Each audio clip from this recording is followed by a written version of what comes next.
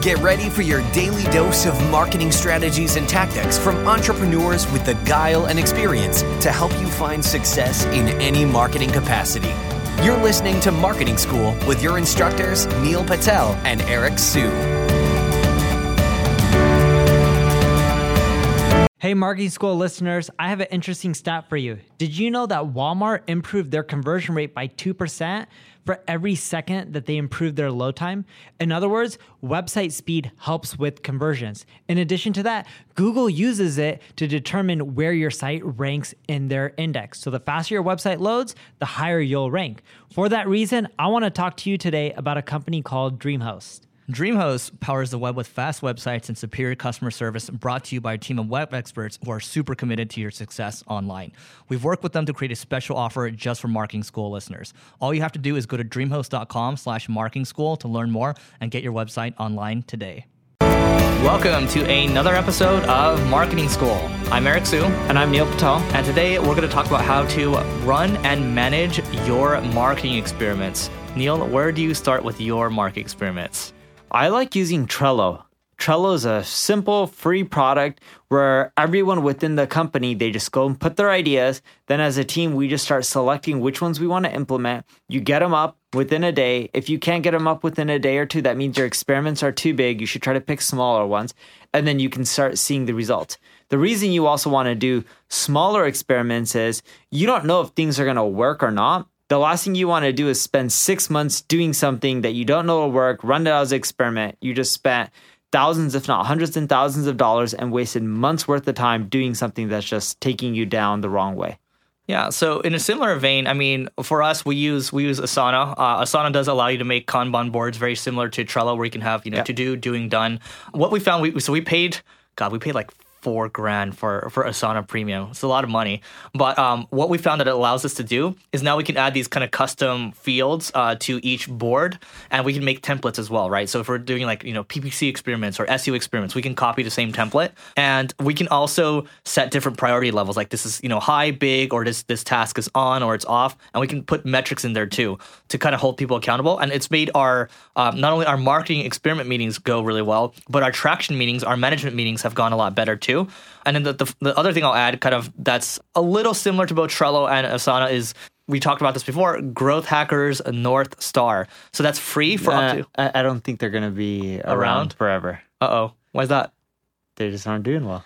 Uh-oh. So I wouldn't use Growth Hackers or take a lot of time to onboard there. Okay. Then that means you should definitely use Trello and Asana because they're well-funded and they're doing well. Yeah. In general, when you're trying to do marketing experiments, make sure you're spending your time and energy on things that you can get done fast. It's not so much more so, are you using Asana? Are you using Trello? Are you using Basecamp? Or are you writing things down on a piece of paper or napkin?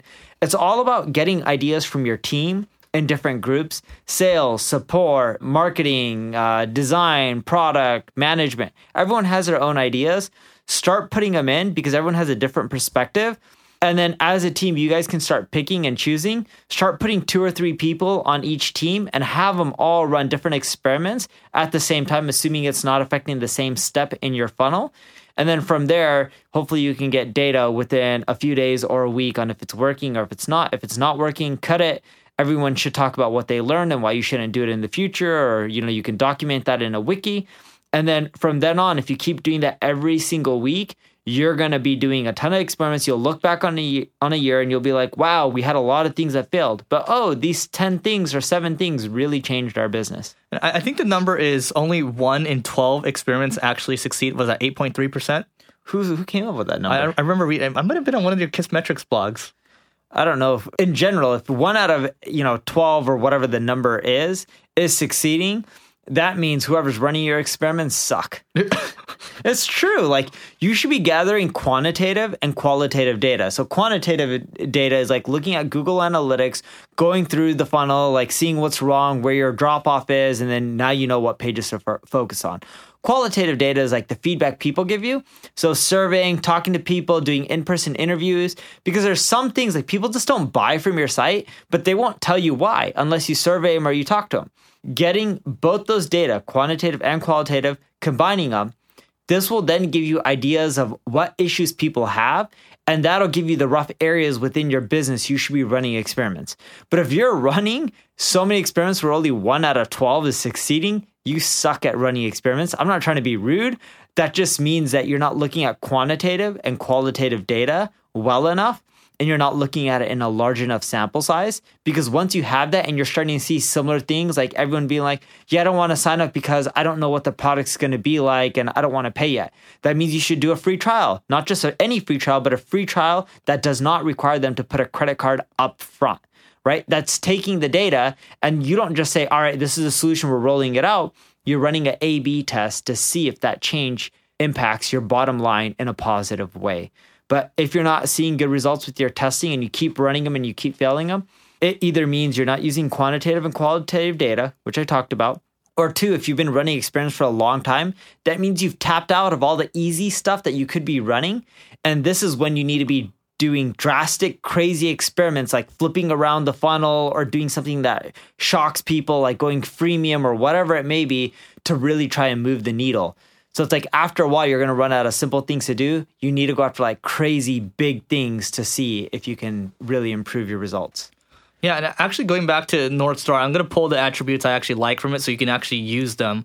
They do have the ICE framework. It's not something that they developed, but ICE means impact, confidence, and ease. You rate those 3, 1 through 10, you score them each. So Neil might have an idea. He thinks it's going to be a 10, but the ease, maybe it's not that easy to implement. Maybe it's a 1, and then maybe the other one's a 10. So you take the 21 divided by 3, you get a 7, right? Then basically you're able to score your experiments. And it's also really important. I recommend kind of separately reading a book from Peter Drucker, which is a management guru, or was a management guru. He wrote a book called Managing Oneself. And then that whole concept, one of the main concepts I pulled from that book, like it's only 45 pages or so, but it teaches you to run feedback analysis, which means you are constantly evaluating yourself. You're evaluating all the big experiments that you've ran in your, not even just marketing, but in your life. And you see how you do over time. And over like a 2-year period, you can see how good you are at making predictions. So I had this sheet in Google Docs where I'm tracking all my feedback analysis in the last 2 years or so. My hit rate's about 70, 80% or so, at least on big experiments. Probably on all the other stuff I suck at. But my point is, you can take this concept and you can apply it to marketing. Have a feedback analysis tool so you can see how good your team actually is, who is actually good at what, and then you use that qualitative data to move forward. So you got the ICE framework, you do feedback analysis. The other thing is, if you're not going to use the ICE framework, have at least some kind of scorecard where you can score the different ideas that you're coming up with. Because if you're not being scientific about coming up with different hypotheses, I think, because we saw this is going to do this, and you're not constantly reevaluating, you're just going to fly off the rails and you're going to start going off gut feeling all the time. And what I can tell you is when I was at Treehouse, when I met with one of our main investors, who was the VP of growth at Facebook, Chamath Palihapitiya, what he said was, look, all these people got this gut feeling, all these gut feeling, all those people are effing idiots. So not saying don't have gut feeling, but look, use qualitative and quantitative data to help you make decisions around your future gut feelings. That way you're going to make better decisions. Cool. I have nothing else to add for mine. All right. So that's it for today. Go to signalgrain.com/giveaway to get marketing goodies to grow your business, and we'll see you tomorrow. This session of Marketing School has come to a close. Be sure to subscribe for more daily marketing strategies and tactics to help you find the success you've always dreamed of. And don't forget to rate and review so we can continue to bring you the best daily content possible. We'll see you in class tomorrow, right here on Marketing School.